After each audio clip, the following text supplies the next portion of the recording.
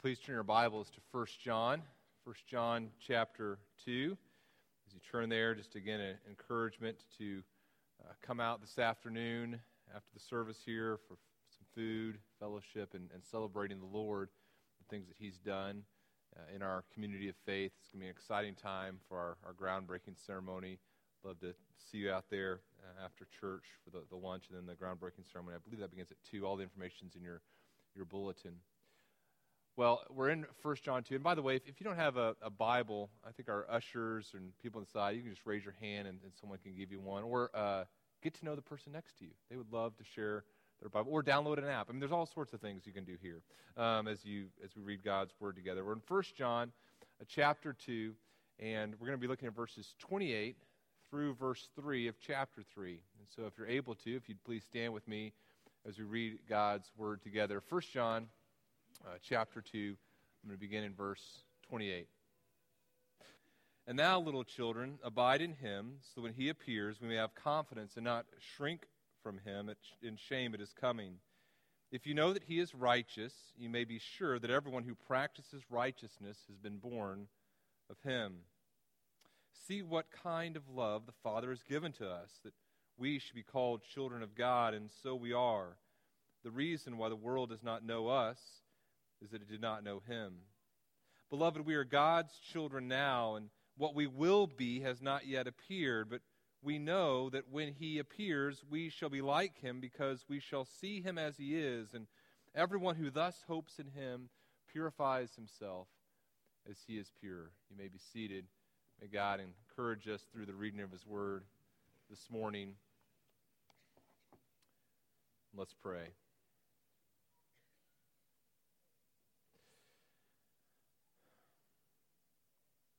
Heavenly Father, we thank You for the work You're doing in us. We thank You that we are able to worship together this morning as a body, Your body of Your Son Jesus. And we thank You that who we are now is not yet who we will be. You're still at work in us.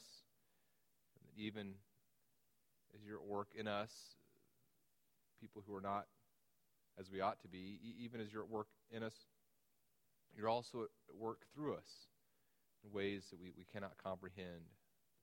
You've been at work through the ministry at Bethany Community Church since we began, and we have the opportunity this afternoon to continue to recognize Your work and anticipate future ministry, if that's Your plan for us. And we presume upon nothing except that You will continue to be who You are. You will continue to be gracious, You will continue to be loving, and we will continue to have the joy of worshiping You. We love You, and we pray this in Your Son, Jesus' name. Amen.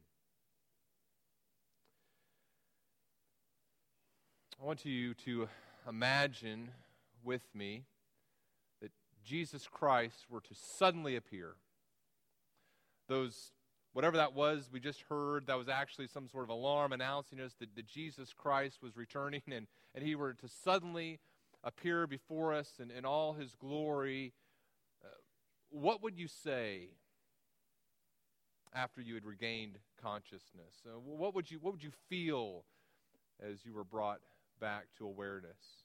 Imagine, the veil that covers our eyes, that doesn't allow us to see both the spiritual and the physical world. That's removed, and we're able to see reality, and we see Jesus Christ physically return, and we're able to see that and comprehend that. And what would you be thinking?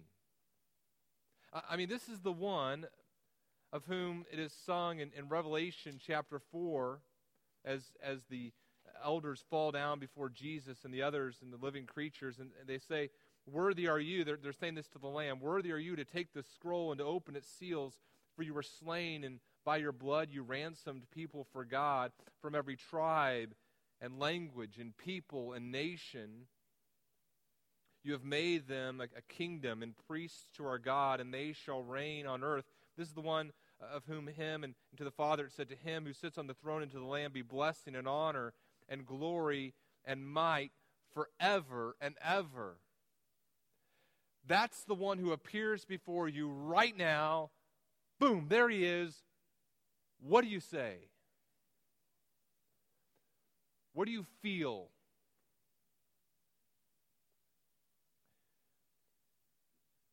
There are times where I would say the thought of Christ returning fills me with dread. Not like the holy, good kind of dread. Like a sense of shame. John lays out two options here in 1 John 2. You can either have confidence or you can have shame. And what are you going to have, John is saying? And there have been times where I would say, you know what, I think I feel shame right now. Maybe that's true for you as well. Maybe you think about Jesus Christ returning and you say, well, because of who I have been associated with, the idea of Christ returning, shame. Or because of things that have been done to me, shame. The idea of standing before Jesus and him looking at me, and unlike everyone else around me, he would know exactly what has been done to me, and he'd be able to see within the depths of my soul. He would know what's happened to me in my life, and the idea of being able, having to stand before him who knows all things, I can't imagine doing that. Or maybe you think about the things that you have done. And there are things that you have done in your life that no one else knows about. There are thoughts that you have had that have been hidden from every soul that you have ever encountered. No one knows those thoughts. In fact, there are thoughts that you've had that you have forgotten about. There are things that you have suppressed deep down, sins, thoughts, actions.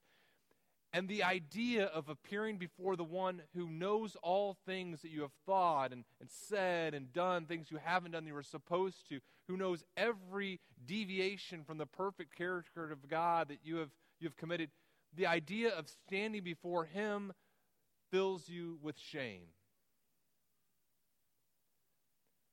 Let me suggest to you that is not the biblical response that God desires you to have as you think about his return. What I want to have happen this morning as we go through this passage is I want us to see what God says to us through John about confidence that we can have as we think about Christ's return.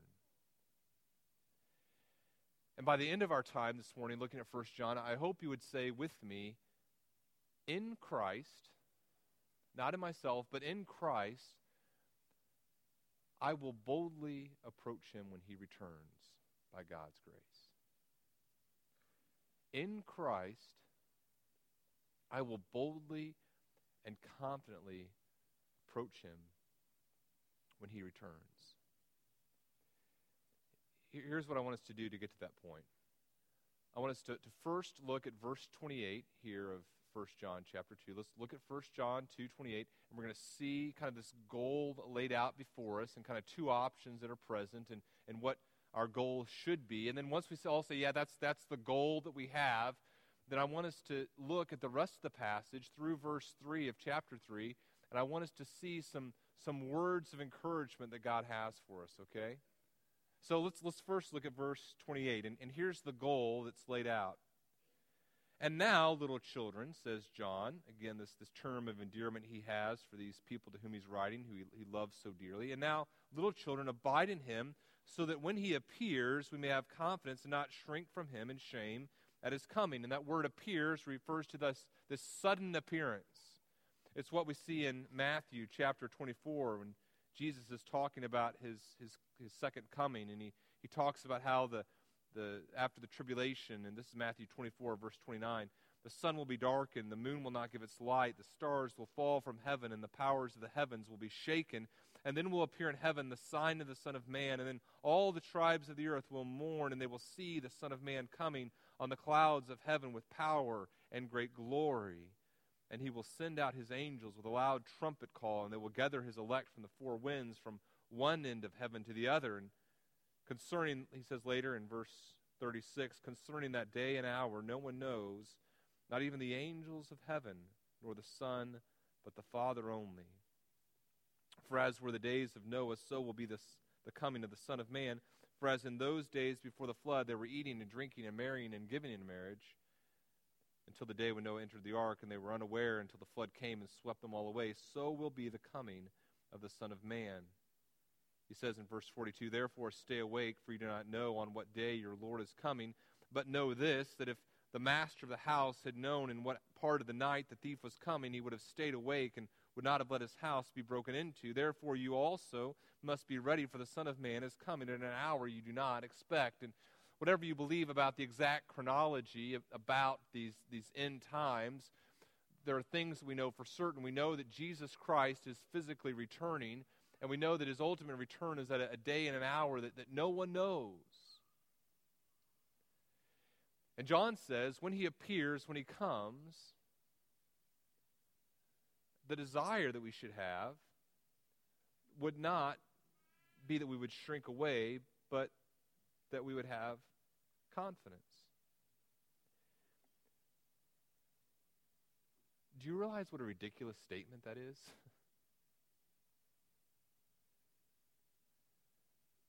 John wants you, and I know some of you, to be confident when Jesus comes.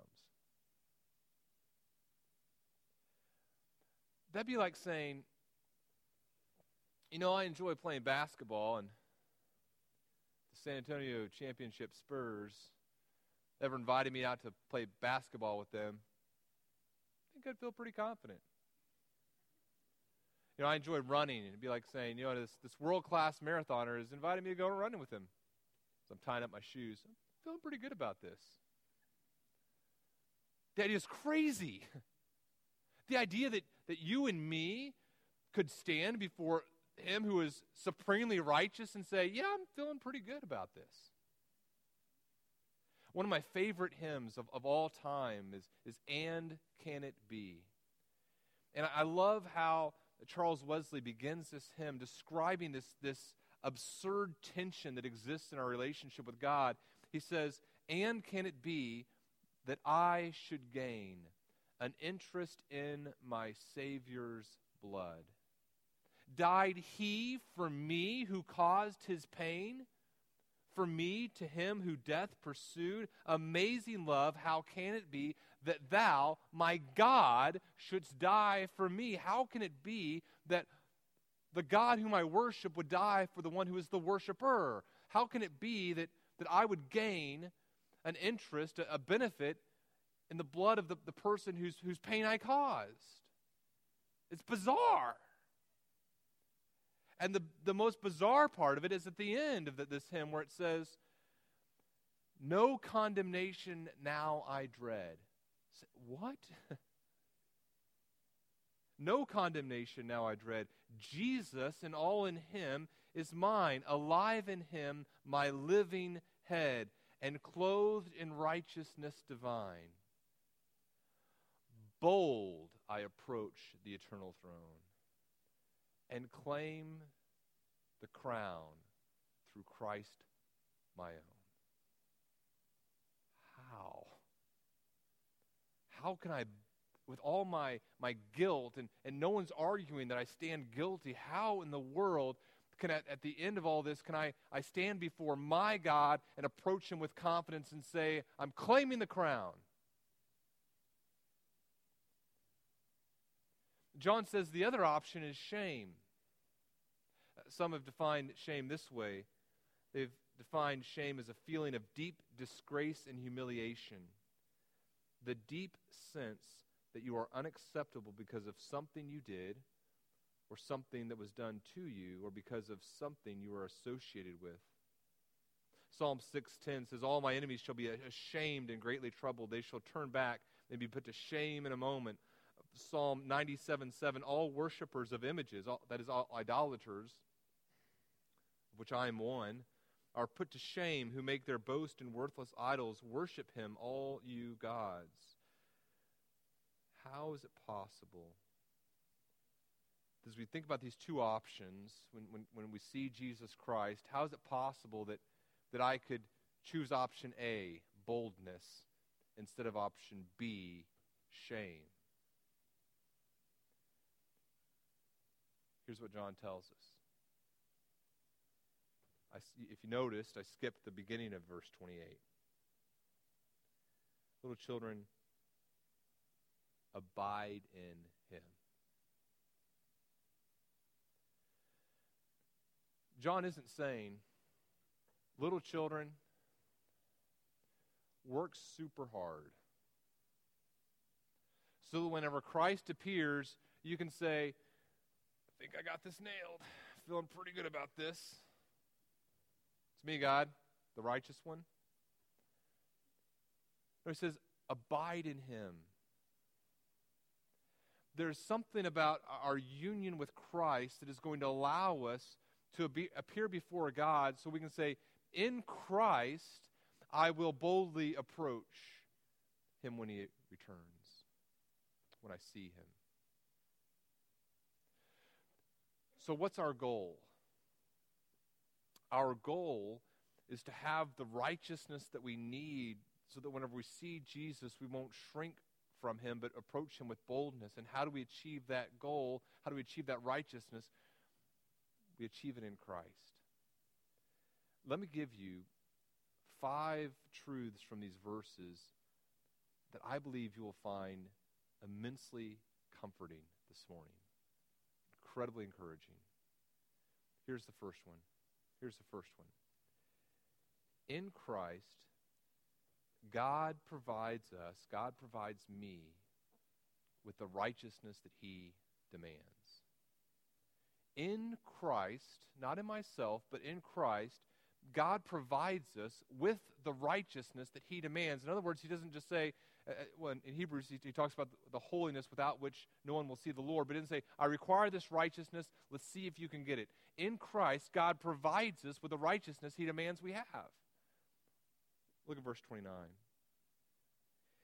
If you know that he is righteous, you may be sure that everyone who practices righteousness has been born of him. Now, that phrase, has been born of him, is incredibly important, isn't it? Notice the past tense there. He doesn't say, everyone who practices righteousness will be born of him. In other words, it's not saying if you practice enough righteousness, ultimately you can say, I've obtained what I need to attain. I've attained righteousness. There's this novel I read in high school called Siddhartha, and maybe you've read it. It's about this guy in ancient India who tries to achieve enlightenment. And first of all, he has this life of ease, and then he has a life of monasticism, kind of lives this ascetic, basic lifestyle and trying to pursue enlightenment. And then he, I think, pursues kind of this lifestyle of wealth, and then a lifestyle of pleasure. And then, I can't remember all the details, but I think he kind of like sits by a river or something for a long time and attains enlightenment.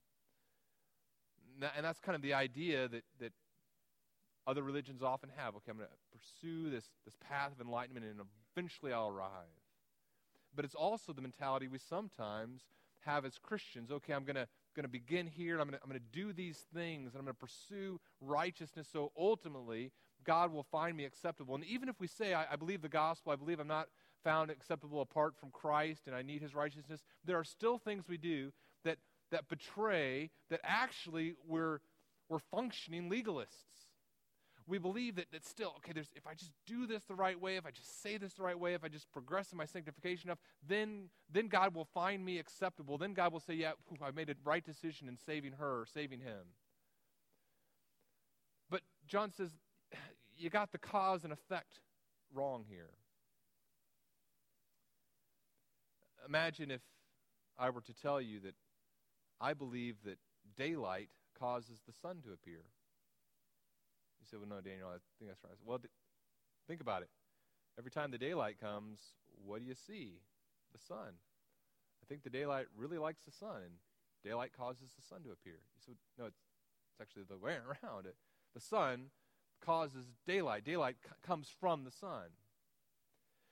The same is true here as we're talking about righteousness. A person doesn't practice righteousness to be born of God.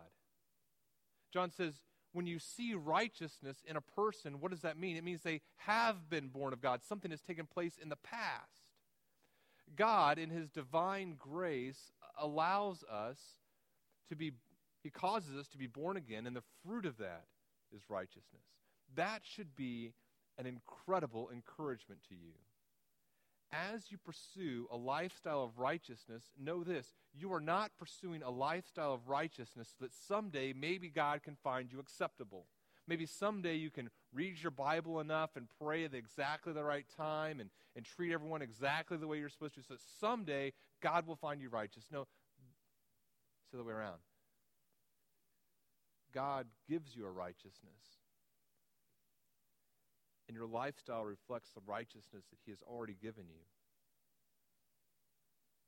Lawlessness says, I don't need righteousness. Legalism says, I must earn my righteousness.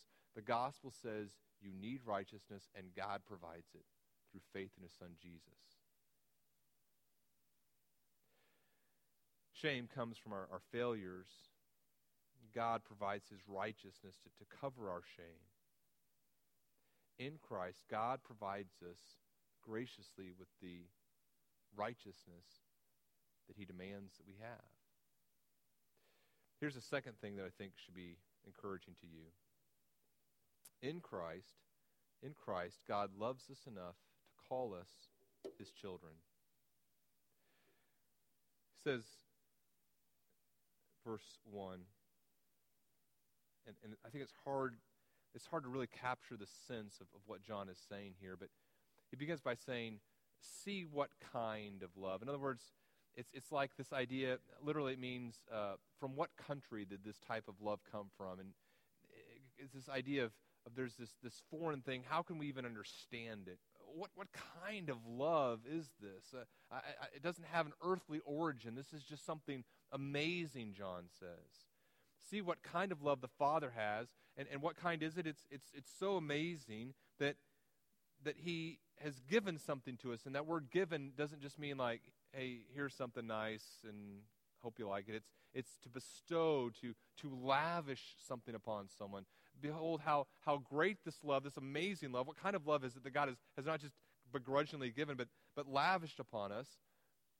That we should be called children of God. There's this unique relationship that God has brought us into. We're family.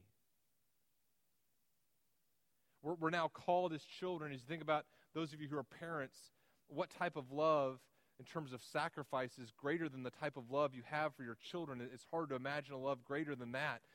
That's the type of love that God has lavished upon us, this crazy love that God has lavished upon us to call us his children. And then John, again, I hope you can catch the sense of how excited John is about this love. He says, and so we are.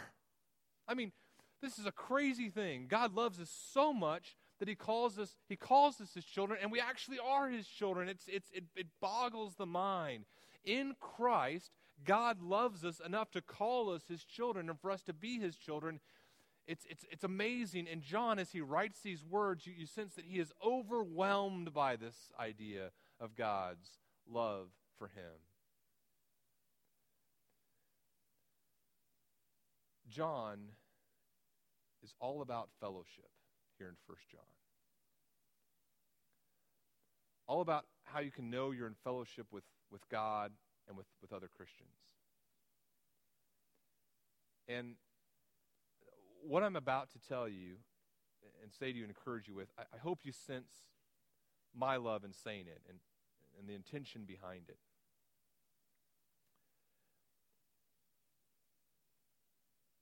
I believe that one of the signs of spiritual health is to be overwhelmed by love.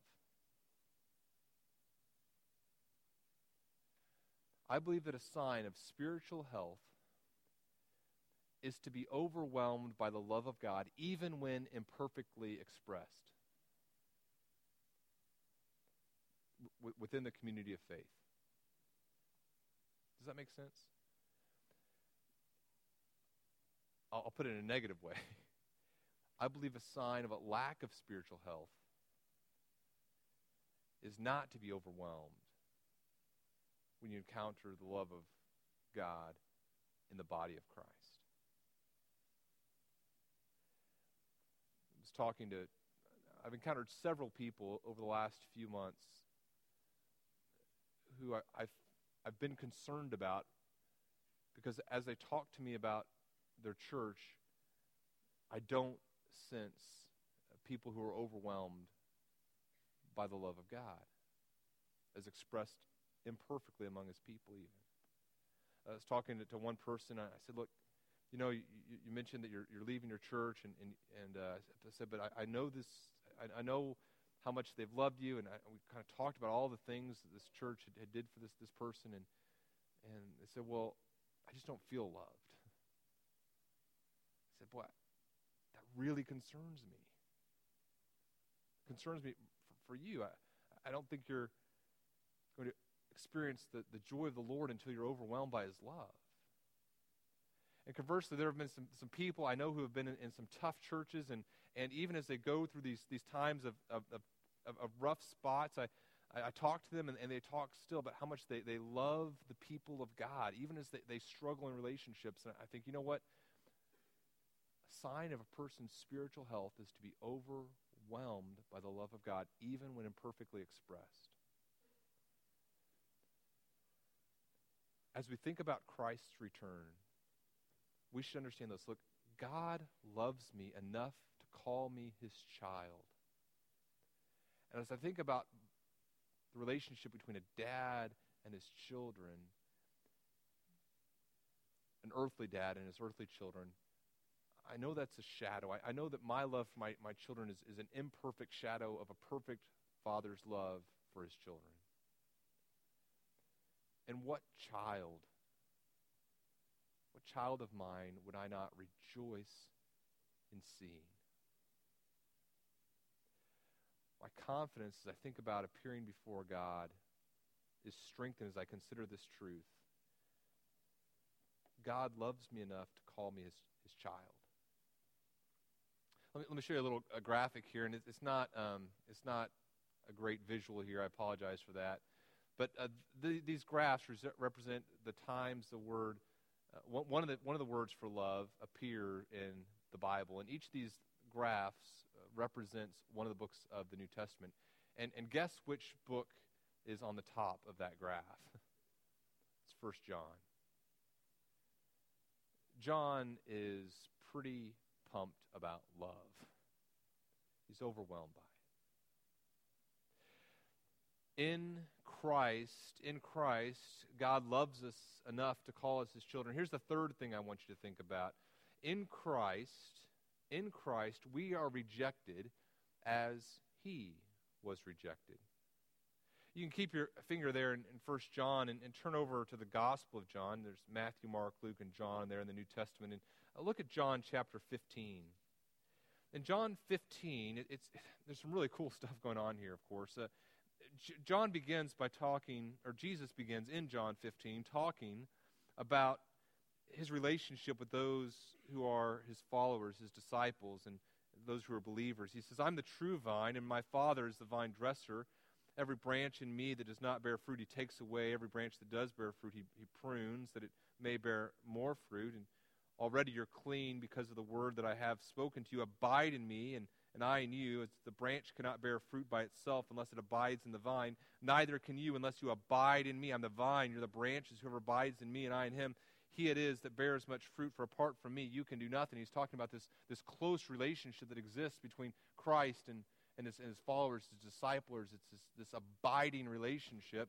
And then we see this in verse 18 of John 15. If the world hates you, know that it has hated me before it hated you. If you were of the world would love you as its own, but because you are not of the world, but I chose you out of the world, therefore the world hates you. If we are a part of the world, if we abide in the world, if we are one of the world would identify us as its own and love us. And again, we've defined the world in John as this system that is opposed to God and his kingdom. But Jesus says, because you're identified with me, because you are part of me, the world isn't going to identify with you. The world is going to treat you the same way that it treated me. Remember, he says in verse 20, the word that I said to you, a servant is not greater than his master. If they persecuted me, they will also persecute you. If they kept my word, they will also keep yours. But all these things they will do to you on account of my name, because they do not know him who sent me. Now, when I talk about the world rejecting us, let's be careful, right? There are some times where we as Christians, and this is a safe place where, we're in church right now, so let's be honest with each other. There are some times where we as Christians will act like jerks, and then we're shocked that we're persecuted. How dare people treat me that way? I'm a Christian. I'm suffering for Jesus, apparently. That's not always the case.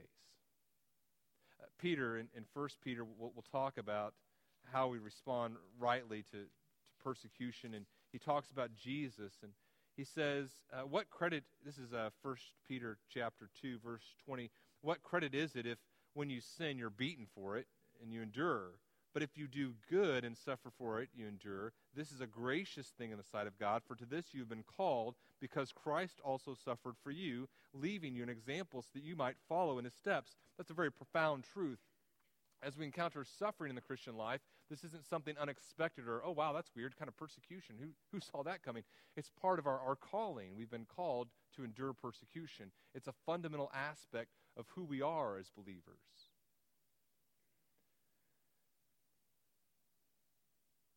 When he committed, as Christ, he committed no sin, neither was deceit found in his mouth. When he was reviled, he did not revile in return. When he suffered, he did not threaten, but continued entrusting himself to him who judges justly. He himself bore our sins in his body on the tree, that we might die to sin and live to righteousness. By his wounds you have been healed. In Christ, we are rejected as he was rejected.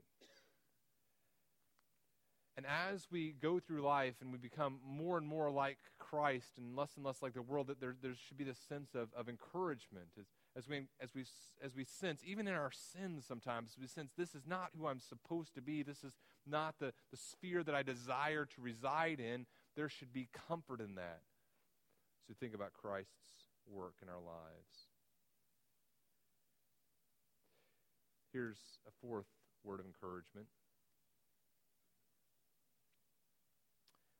In Christ, we understand that who we are now is not who we will someday be. And some of you are really bad, so this should be really encouraging to you. Us. In Christ, we understand that who we are now is not who we will someday be. Listen to what John says. This has been very profound for me to think about this week. Beloved, we are God's children now. Right now, we're God's children. And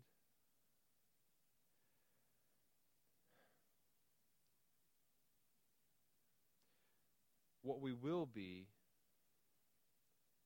has not yet appeared. But we know that when he appears, we shall be like him, because we shall see him as he is. Right now, at this moment, we're children of God. And yet, who we are has not yet appeared, this future.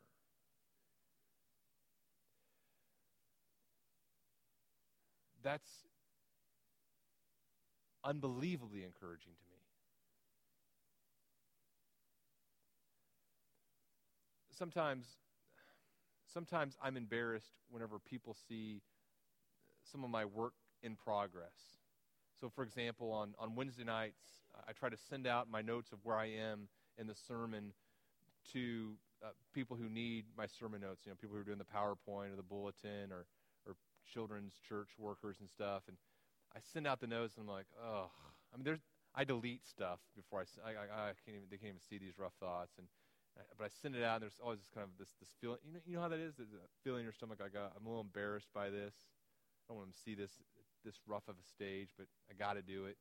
Or sometimes I'll be typing something, and one of the kids or Whitney or someone else will walk beside me. Hey, what you working on? I'm like, nothing. You don't want them to see it at this stage. It's rough now.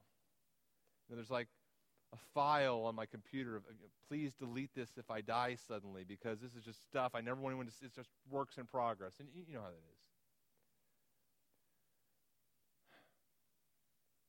As we think about who we are right now, as you think about who you are right now, I hope you would say, I'm not who I desire to be. And our temptation can be to say, well, right now I'm this rough draft, and I want to get it all together before Christ appears, because I don't want him to see me like this. I need to be here, and right now I'm here, and oh, please, Lord, don't return yet. Let me just kind of, it's like someone's coming over your house. Let me just kind of fix a couple things up, and then I think we'll be ready for you. It's not the case, right?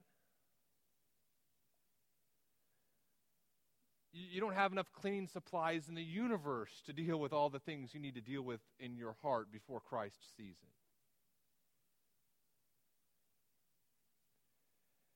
And you think, well, that's discouraging, Daniel. I thought this was encouraging. How is that encouraging? Because it seems discouraging, and here's why. Because as you see yourself as God sees you, and you and God agree together, this is not who I was designed to be and who I want to be, and you both agree with that, that should be encouraging, because God has said that's true, and you're both looking forward to this future you. Who you are right now is not the you who you will be. Here's how Scripture describes this elsewhere. 2 Corinthians 3:16, but when one turns to the Lord, this veil is removed, and now the Lord is the Spirit, and where the Spirit of the Lord is, there's freedom. And we all, with unveiled face, beholding the glory of the Lord, are being transformed into the same image from one degree of glory to another, for this comes from the Lord, who is the Spirit. As you and I behold the glory of the Lord, there's transformation that's taking place in our lives.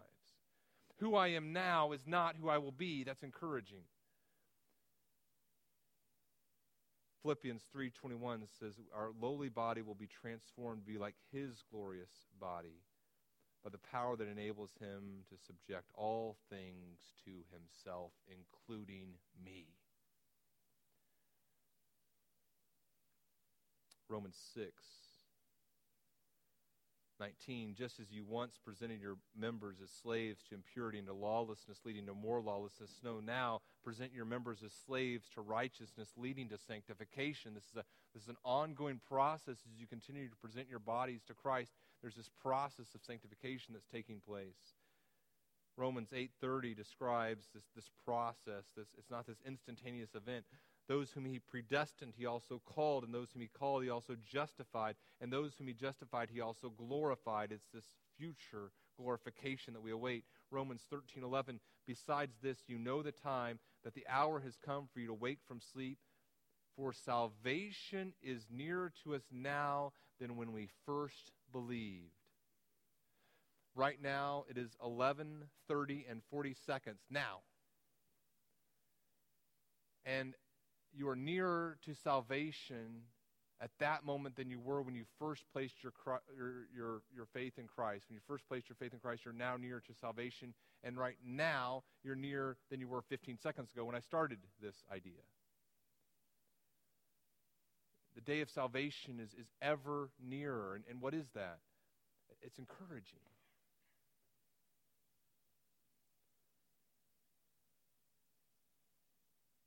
In fact, let me just give you this idea from Colossians. Colossians 1 is really my life verse in terms of my ministry. Colossians 1 describes the glory of Jesus Christ, and then he says that, as Paul says as he's talking about his ministry in relationship to who Jesus Christ is, he says, now I rejoice in my sufferings for your sake, and in my flesh I'm filling up what is lacking in Christ's affliction for the sake of his body, that is, the church.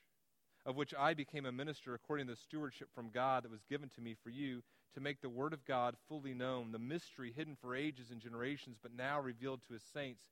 To them God chose to make known how great among the Gentiles are the riches of the glory of this mystery, which is Christ in you, the hope of glory. And so he's saying there's this mystery, and this mystery was now made known among the Gentiles, and it's a mystery which now is Christ in you. We're talking about this abiding in Christ. This is a mystery that's been revealed. And what does Paul do with that mystery? He says, I'm proclaiming it, I'm preaching it with every fiber of my being. I'm toiling to proclaim this mystery to you. And he says, him we proclaim, Christ we proclaim, warning everyone and teaching everyone with all wisdom, that we may present everyone mature or complete in Christ. For this I toil, struggling with all his energy that he powerfully works within me. Here's the cool thing, brothers and sisters. It's future. He doesn't say, him I proclaim, and now you're all complete in Christ, and I can call it a day.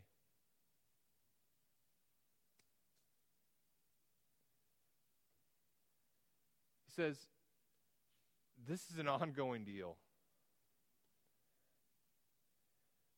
Started. There's this cool mystery. We're in Christ. We've been united with Christ, not through our own works, but we've been born again by faith in Jesus Christ, by God's grace. It began. It's awesome. And now I'm striving to continue to proclaim him so that I can present every person mature in Christ. It's a future event. And what it means is that everyone in this room who has placed their faith in Jesus Christ is at a different stage in this journey. Some of us are here, and maybe you're a little bit ahead of me in some areas. Some of you are way ahead of me in other areas, and maybe I'm ahead of you in some areas. And maybe there's some of us that are, we're just getting off the starting blocks. But the cool thing is, none of us say, hey, you should really be ashamed of where you are. I can't believe you even call yourself a Christian. Shame, shame, shame on you. No, it's grace, grace, grace on you, bestowed upon you, lavished upon you. And wherever we are collectively as a body, our goal is that everyone would be presented complete in Christ. And so wherever you are in your walk with the Lord, we're all encouraging each other and helping each other strive to maturity.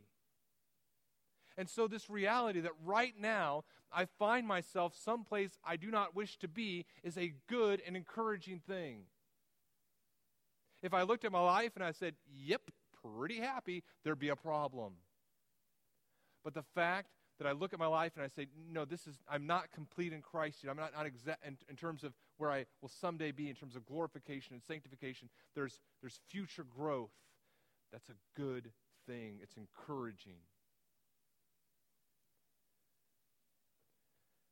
Here's a fifth thing that should be encouraging to you. In Christ, we hope in him and we grow in righteousness. Verse 3,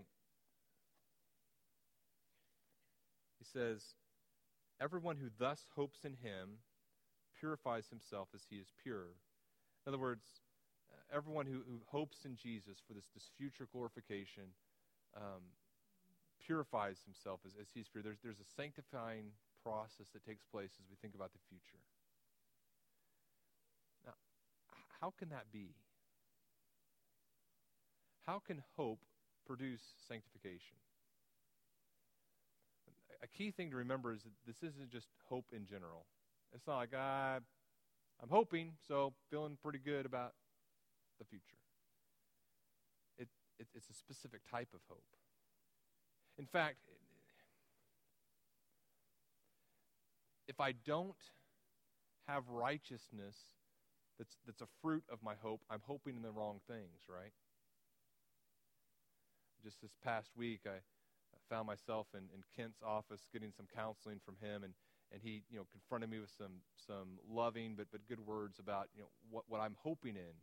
What's a fruit? Some of the things I was saying, revealing that some of the things that I was saying were revealing that my hope was not in the right thing, that my perspective on Christ's work in my life and other people's lives was not affixed rightly upon Christ.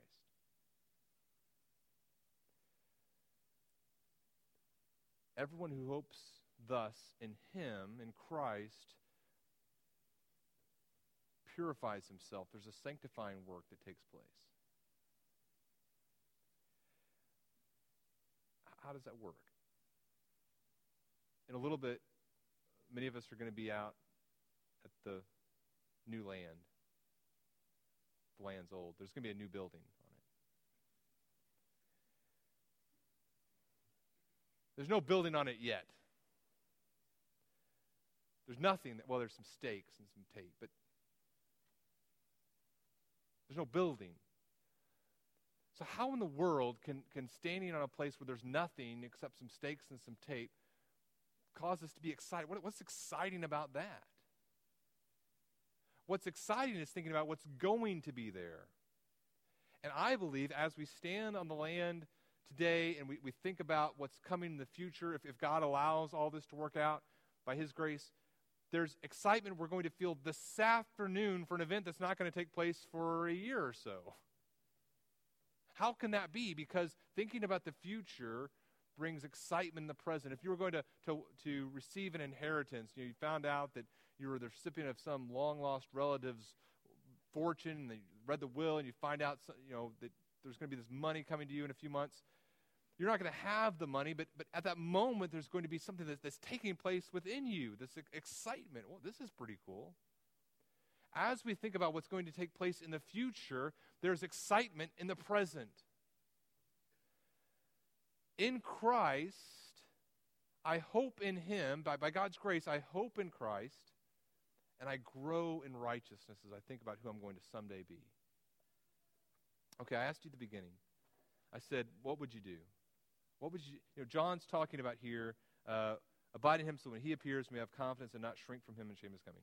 I said, what would you do? Okay. Here's something pretty cool, I think. A few books later, we get to see how John responds when Christ appears.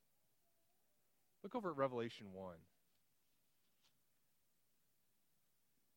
How does John respond when Jesus appears again before him? So John has said, I don't want to shrink from shame, but have confidence. And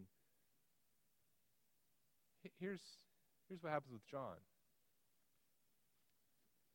It says in Revelation 1, verse 12, I turned to see the voice that was speaking to me, and on turning I saw 7 golden lampstands, and in the midst of the lampstands, one like a son of man, clothed with a long robe and with a golden sash around his chest. The hairs of his head were white like white wool, like snow. His feet were like a flame of fire. His eyes were like a flame of fire. His feet were like burnished bronze refined in a furnace, and his voice was like the roar of many waters. In his right hand he held 7 stars. From his mouth came a sharp 2-edged sword, and his face was like the sun shining in full strength.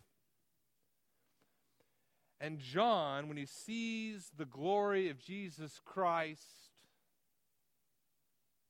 says, I fell at his feet as though dead. I think that's the first response every single one of us will have.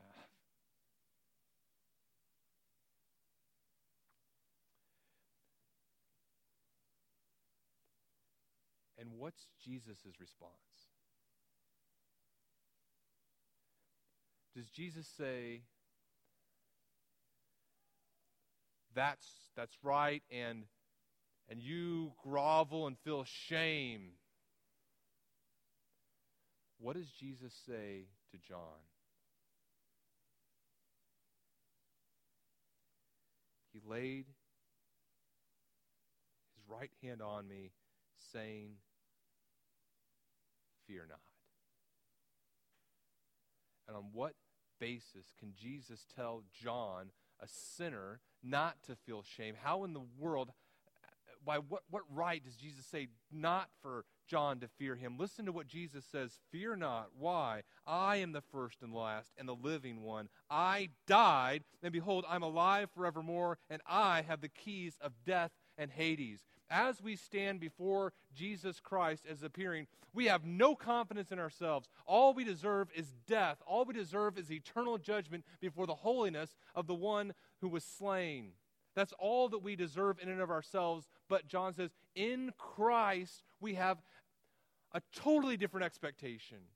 In Christ, he can lay his right hand upon us as we fall down as though dead, and he can say, fear not, I've conquered death.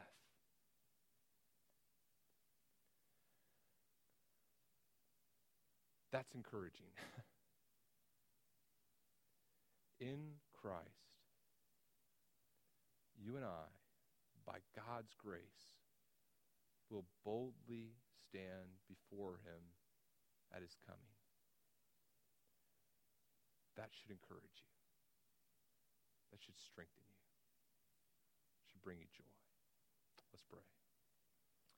Father, we thank you for the good news of your Son Jesus, for the righteousness we have that's foreign to ourselves, but the righteousness we have that allows us to boldly approach the eternal throne and claim the crown of life through Christ our own.